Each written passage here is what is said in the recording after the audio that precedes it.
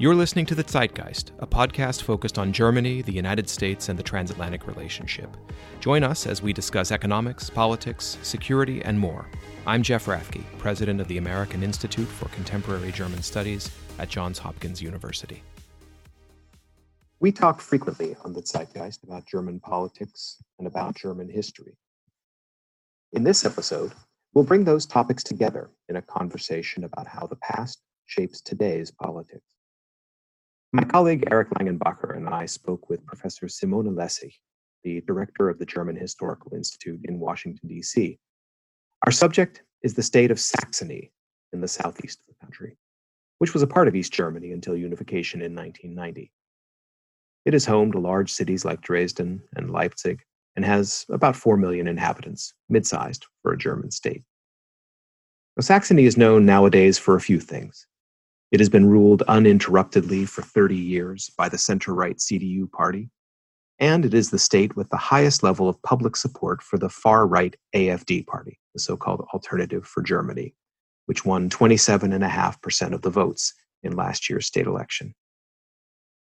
It was also the place where the extreme anti-immigrant Pegida movement got its start, and where in 2018, during a demonstration, a group of right-wing extremists attacked and chased foreigners in the city of Chemnitz.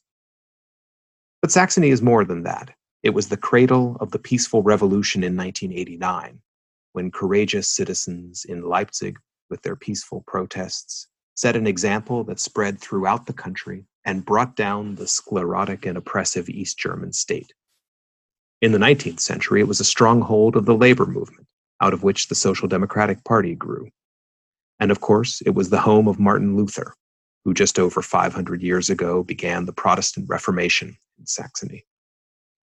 Saxony has been ahead of its time and brought forth movements that had an impact well beyond its borders throughout history. What explains that history, and what effect does it have today? Join us for our discussion with Professor Simone Lessig, a renowned scholar of 19th and 20th century history. Well, let me welcome all of our listeners to this episode of The Zeitgeist, the AICGS podcast. I'm Jeff Rathke, and I am here today with Senior Fellow and Director of the AICGS Program on Society, Culture, and Politics, Dr. Eric Langenbacher. And we have as a special guest today the Director of the German Historical Institute office in Washington, D.C., Simone Lessig. We are really delighted to have you with us, and the reason that we wanted to talk to you is, we've been struck by some of the work you've done over the past year that looks into the history of one particular part of Germany, that is the state of Saxony, and that tries to identify some of the ways in which Saxony is a laboratory or perhaps an early indicator of trends in German politics and society. That I think we both found intriguing, and so we're really pleased to have you with us today. Welcome. Yeah, thank you for having me. So if I could start off maybe just by asking to talk about the ways in which we see in modern times the manifestations of this deep history that you have been working on. In particular, you talk about the connections of Saxony nowadays to the rise of the far-right Alternative for Germany party, but you point out that Saxony has stood out in the past in many ways. So how do you see that connection as a historian between the modern manifestations and the history that has been, goes back centuries in Saxony's case? Yeah, thank you for the question. I mean, before the Saxon state elections last summer, the Frankfurter Allgemeine Zeitung asked me a similar question, and their question was whether there was a historical grammar of Saxony and whether one could deduce explanations for the early strength of right-wing and populist movements in Saxony from the history of the state of Saxony. And then and now I pointed out that long historical lines and the historically based regional mentalities that go with them cannot explain current developments, or only to a very limited extent. Uh, if at all, then one must take a closer look at recent history, and especially for history for Saxony.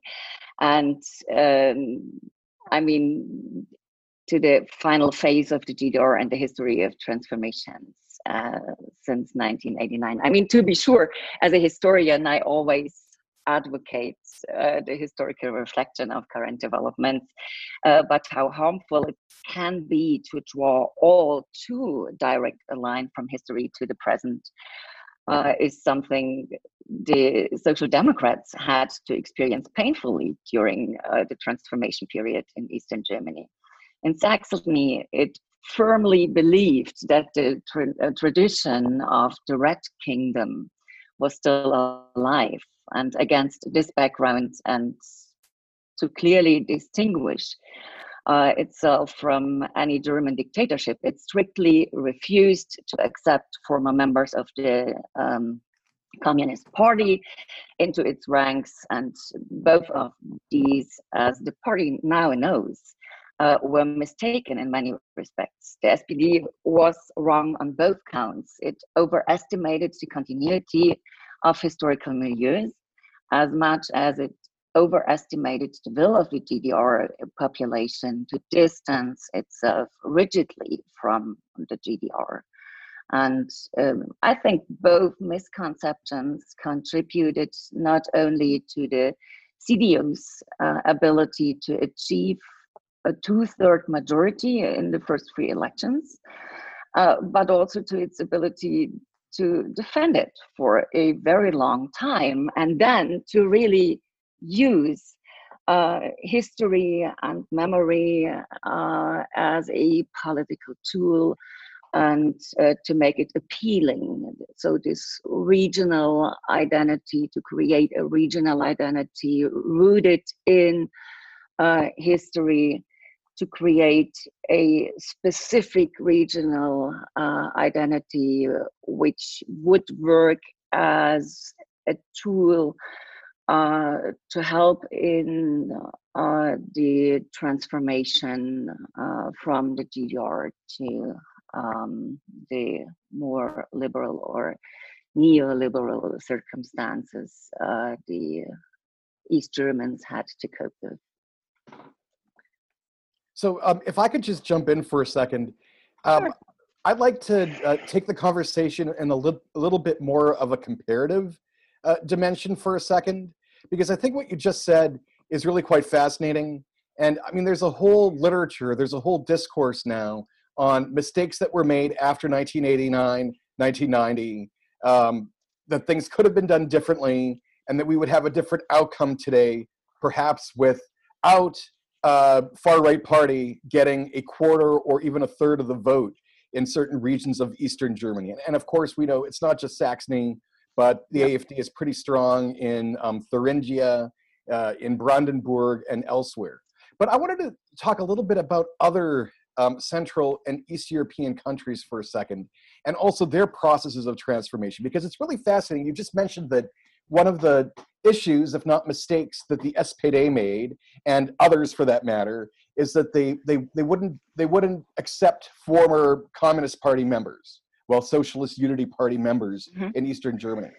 And what's fascinating is that if you look at Poland, for instance, Poland had a very different kind of transition to democracy. It was more negotiated, and the former Communist Party was still in existence. And in fact, they renamed themselves and even governed for a while in the 90s and the early 2000s. And Poland also had a very different kind of privatization experience as well. And I bring all this up because, you know, Poland has a pretty strong right populist, if not far-right party. Hungary does. It's existent in the Czech Republic. Yet all these countries had very different experiences with what they did with former communists. Yet they still have a similar outcome, which is a high level of support for kind of like right radical parties. So I don't know. Why do you think that is? Why do you think that these right populist parties are so strong throughout the region, including in Eastern Germany, despite very different transition processes and very different treatment of people who were members of communist parties before 1989 or 1990? Very interesting question, and I think you're more an expert in this regard than I am as a historian. So I think from what I could observe is, first of all, I mean, in Poland or Hungary, the right-wing populist parties are much stronger than in East Germany. So even in Saxony, where the Alternative Germany, the AfD, became an important factor in the political landscape early on, 3/4 of voters vote for parties to the left of the AfD. Yeah. Let's not forget about that. So, but what all post-communist parties, but not only the post-communist parties, to be sure, what they share is a strengthening of nationalism, the feeling of being a second-class citizen. And I mean, you have that in other countries, in other democratic countries as well, that a large part of the population feels second-class citizen. And so in Eastern Europe, I think this is directed towards the European Union. So they feel second class within the European Union. In East Germany, it was many people felt second class and not being understood with their biographies within Germany. So this feeling, I think they share in one way or another. And also the feeling for not being really respected for one's own experiences and for what one has achieved, especially in the struggle with hegemonic elites. But they probably also, or let me add, so I think people who are underprivileged or who have the collective feeling that they are not being taken seriously with their experiences. I think they will always take kind of revenge in democracies sooner or later. And I mean, this is, as we can see now, also true for the second or even third generation. This is a kind of family memory that is created, which in Eastern Europe, it led to the fact that people even refused to appreciate the many subsidies they received, for sure. And so respect and dignity can neither be bought nor paid for. That was their feeling. And so, I mean, injuries associated with this often seem longer and deeper, go longer and deeper than differences in living standards, I think. And that might be one connection between East Germany and the East European states. Another one could be the very ambivalent view or relationship with the state. So on the one hand, all these people that were raised and socialized in communist states, they experienced a basic social security system, and they expected that the state will provide a basic social security for them on the one hand, and on the other hand, they all lived, or many of them lived, at a certain distance from the state, and there was a widespread distrust and a thinking in dichotomies of those up there and we down here. And so I think that is still, in one way or the other, you can feel it. It's still there. What really surprises me as someone who was also raised in the GDR is the rampant affinity to Russia in East Germany. So I have no explanation for that. So I don't know, what would you think? Because the Soviets, that is certain, were quite unlike the Americans in the West. I mean, they had to be tolerated, but they were certainly not respected and certainly not popular in the GDR. And they were definitely not popular in Poland. And so I can't really explain it, but you probably have an explanation for that phenomenon. I think that's a great insight, because I do also think it's very bizarre that so many Eastern Germans, hold Russia in such high regard these days. I think there's a variety of reasons. I mean, first and foremost, we can't overlook the effectiveness of Russian propaganda, right?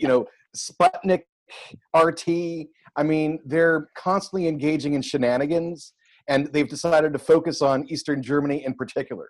So if you remember, a couple of years ago, there was that literal fake news story about the young girl who was supposedly abducted, and they blamed immigrants, and they really got a lot of outrage over that, and it was a complete fake news story, right? So first of all, there's that. Secondly, I mean, if there's one thing you can say about Vladimir Putin, is that he is quite clever about a variety of things. And, from one perspective, maybe what the Russians have done is they've been able to differentiate themselves from the Soviet Union, right? And they could even say, just like you, we were victimized by, the Communist Party, by this false Soviet kind of vision or project. And so, maybe that kind of sense of victimization is something that resonates with people in Eastern Germany and elsewhere in Eastern Europe, because I think Viktor Orban in Hungary is also, quite the supporter, right? And the other, because, from that perspective, I think it's really fascinating. We've been thinking a lot about this in recent days and weeks here in Washington, D.C., but, there's always been a complex relationship that Germans, I think both in East and West, have had towards the United States, right? And of course, anti-Americanism was one of the pillars of kind of Communist Party ideology, right? So I think that one might say that one of the legacies of East Germany is that they primed the population to be at least skeptical, if not very critical, towards the United States. And the United States is, of course, the same power as it was 30 years ago, 40 years ago, 50 years ago. There's been no change, like in Russia. You see what I mean? So, the Russians have plausible deniability and can differentiate themselves from the bad Soviets, but we're still the same Americans. And I think the Russians today are exploiting that in certain segments of the population.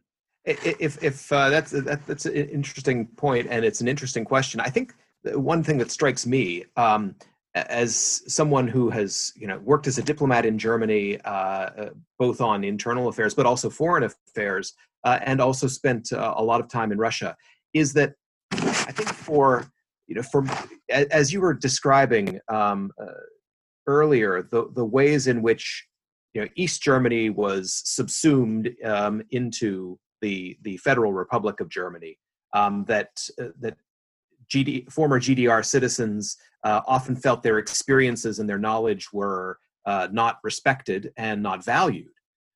If you think about this in foreign policy terms, the East Germans they were not steeped in the culture of the transatlantic relationship and even of the broader European Union. So if you think about how one, as maybe an ambitious East German leader, could assert a right to speak out about an issue of importance for Germany nationally, where can you look? Well, you can look to the relationship with Russia, which is an area where you can certainly say that in terms of language knowledge at least experience, there was some comparative advantage.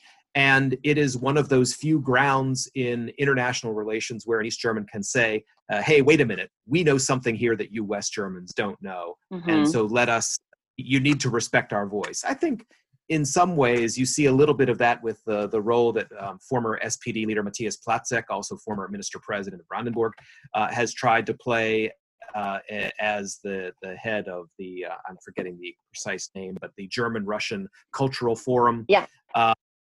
And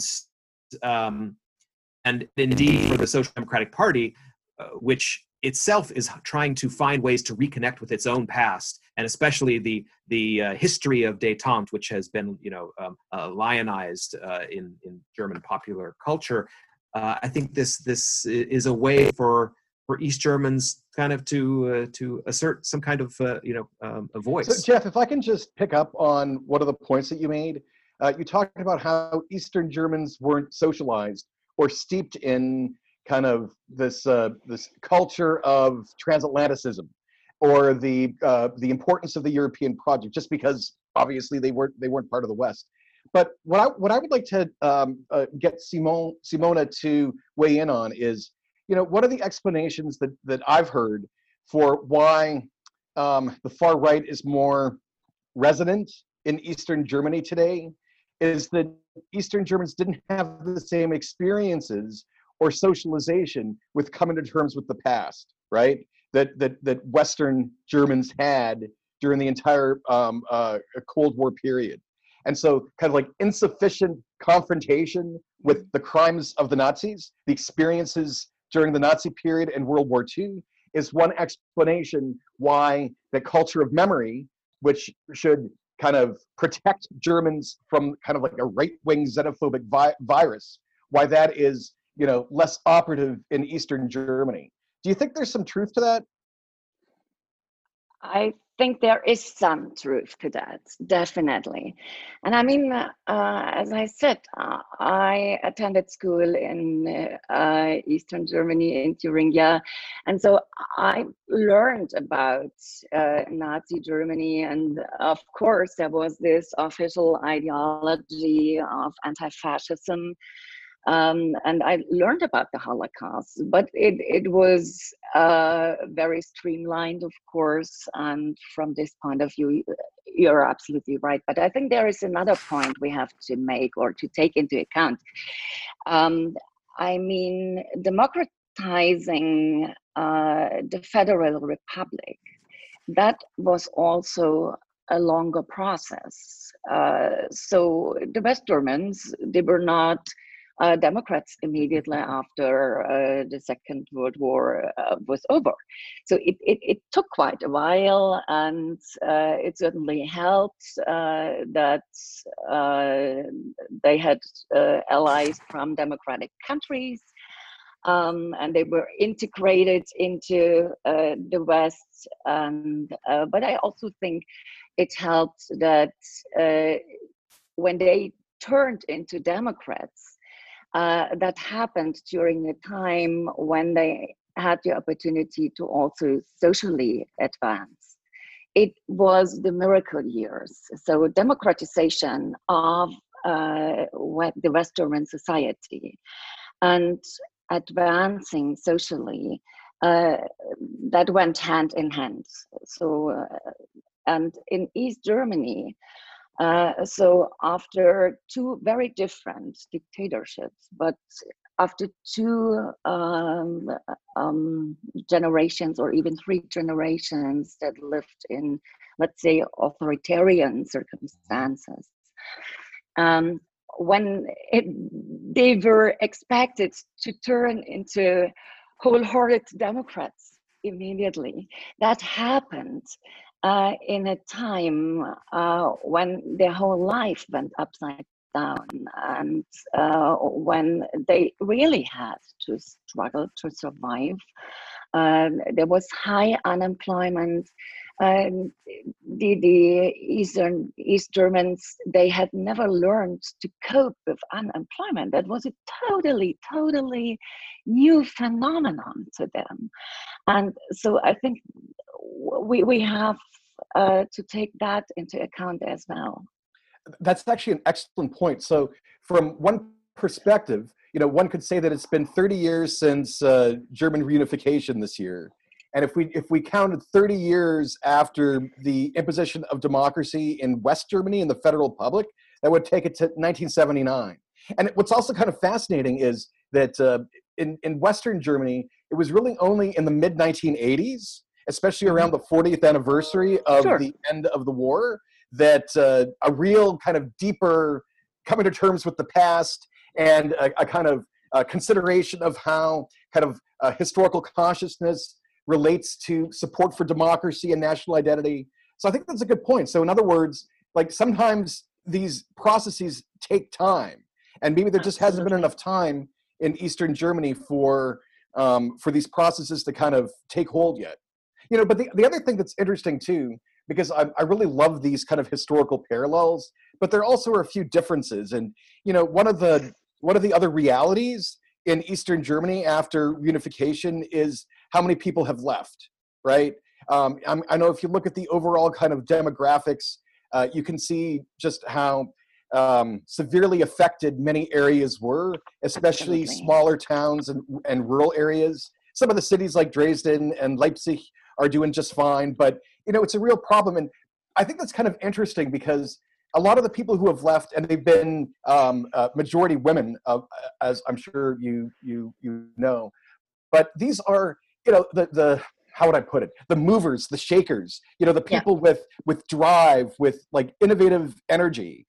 I mean, they probably would have been the people to have pushed local communities or others to, I don't know, think more about issues of the past, issues of the present, issues of democracy. But I did want to mention one more thing.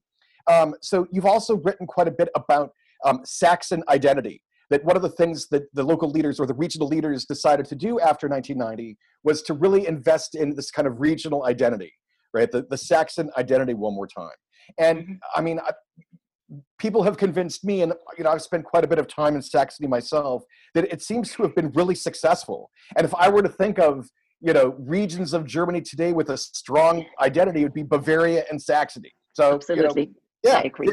So very successful. But I wonder how that identity project relates to the current kind of political trends. And again, you're very right to point out that we shouldn't overstate the support for the AfD, but it still is there. So is there a connection between the investment in this regional identity and support for the AfD today?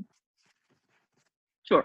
There is. This is one of my arguments. There is a connection, but let me first come back to what you said regarding the demographic factor, because I think you made a very important point there. It plays an important role, and so many well-qualified East Germans felt the pressure to move to where the jobs were and where they find new opportunities for their life. And so this may have increased skepticism, especially towards Western elites as well, who promised flourishing landscapes. And for instance, because we talk so much about Saxony, Silicon Saxony. Yeah. And but in the end, I mean, Dresden, you mentioned that, is very successful. But beyond Dresden and probably Leipzig, it brought massive unemployment and the feeling of a loss of homeland for many regions. And so there has been a slight return migration, but this does not change the fact that most of the East German regions are still only suppliers for the major industries in the West, or as economists call it, Germany's China. And so there is, so that goes together with a certain elite skepticism. So after 1989, and you know that, many top executives went to the East, and so they still occupy many important positions. And for instance, not a single acting university president has an East German background. And so recently an acquaintance told me that she knows the president of the tax office in my hometown in Thuringia. And from his stories, she knew how badly off the city was, which in 1989 still had more than 50,000 inhabitants and has today only a little more than 30,000. So this is the demographic factor. And he said, thank God he would soon retire and then be able to move back to his West German hometown. And so East Germans have such experiences reminiscent of colonialism all the time and have had them for many, many years now. And so the elites come, take the good positions in the East, and then they go back. They don't develop any relationship and to the East. And I mean, to be not misunderstood, that may be an explanation, but it is of course not an excuse for xenophobia. But that brings me to your other question. I mean, Kurt Biedenkopf, he immediately understood how important it is to take the East Germans seriously, to do what you just said about the Russians, to distance on the one hand themselves from the communist past, but on the other hand to revoke a past that goes beyond the communists, the history of the communist state, and goes back to what is really worth to be preserved, as Biedenkopf said it.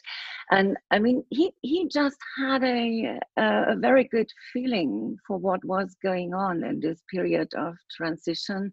And it was not, it would be too black and white a picture if we would say it was just a policy tool of Biedenkopf. It was really, it came up during the demonstrations when people in the last period of the DDR went to the streets.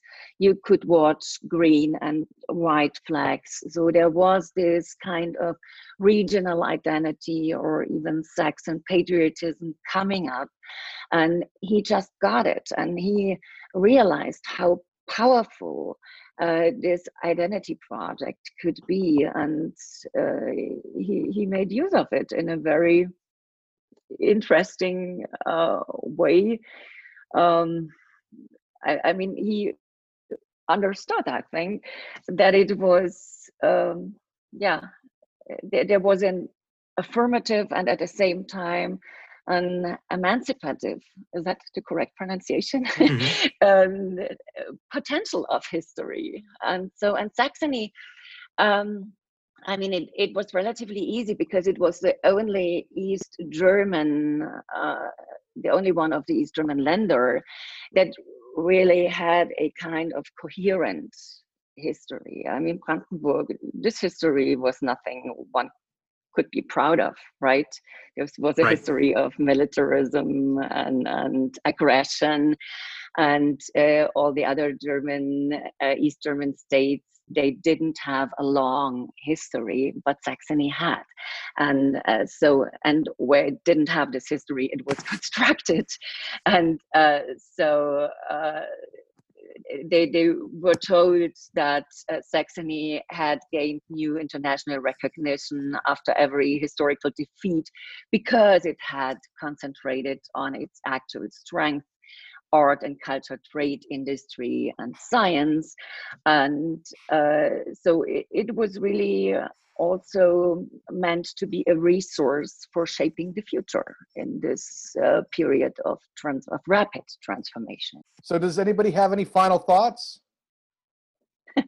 Well, if I could just observe, Simona, what you were just saying about Saxony and the construction or the reconstruction of a strong regional identity is particularly fascinating because the engineer of that process, the architect Kurt Biedenkopf himself, was a transplant from Western Germany. He'd been a successful politician in the Federal Republic before he came to Saxony. So there are multiple layers of irony and significance that this, what we sometimes see as a uniquely East German phenomenon, and especially in Saxony, also was promoted and by a prominent West German who was, as you say, and I agree, extremely successful in his project of recreating that Saxon identity.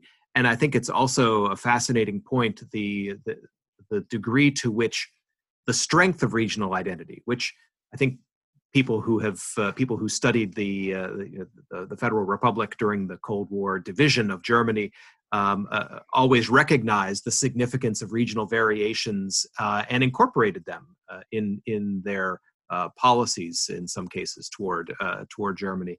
To see that those also have a potential downside if people feel their needs, their desires, and their core interests are not being taken seriously by their state leadership or their national leadership, so that that particularism also carries the seeds of political problems if they are unaddressed. And so I think those are all really important things for people who study Germany to be reflecting on now, and that will certainly be with us, and especially as we look ahead to 2021 and a German national election.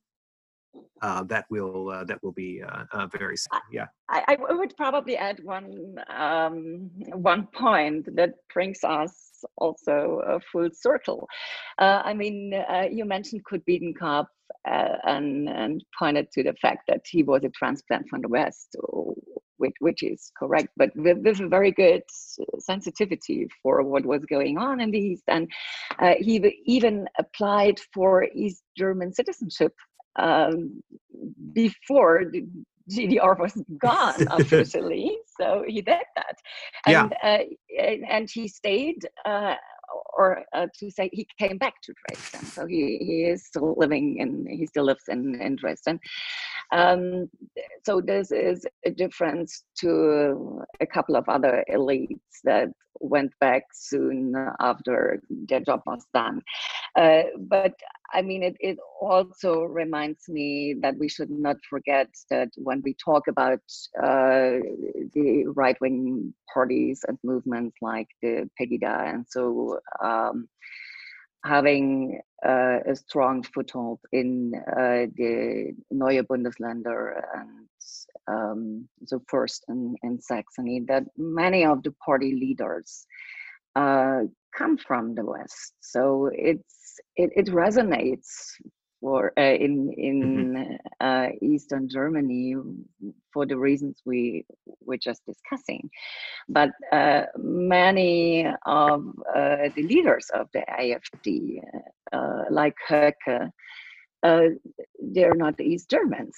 And so in a way, they really make use of experiences they themselves never had. And we should not forget about that. And I think that's a really important point, and it reminds me as well that in your home state of Thuringia, the minister president, who is from the Left Party and who has been quite successful, was just reelected. Bodo Ramelow is also a West German. So it's also not a phenomenon only of the right side of the political spectrum. So. This has been a terrific conversation. I want to thank Professor Simone Lessig for joining us on this edition of the Zeitgeist and for a look at history and how it affects the current political and social realities in Germany, and giving us lots to think about. And we look forward to keeping in touch, and appreciate your time and for joining us today. Yes, thank you very much for having me. It was a very interesting experience. Thank you. Thanks for listening to The Zeitgeist, a podcast produced by the American Institute for Contemporary German Studies at Johns Hopkins University. Send us your feedback by email to info@aicgs.org or catch us on Twitter, Facebook, and Instagram @AICGS. Don't forget to check out aicgs.org for more information from today's episode. Auf Wiederhören.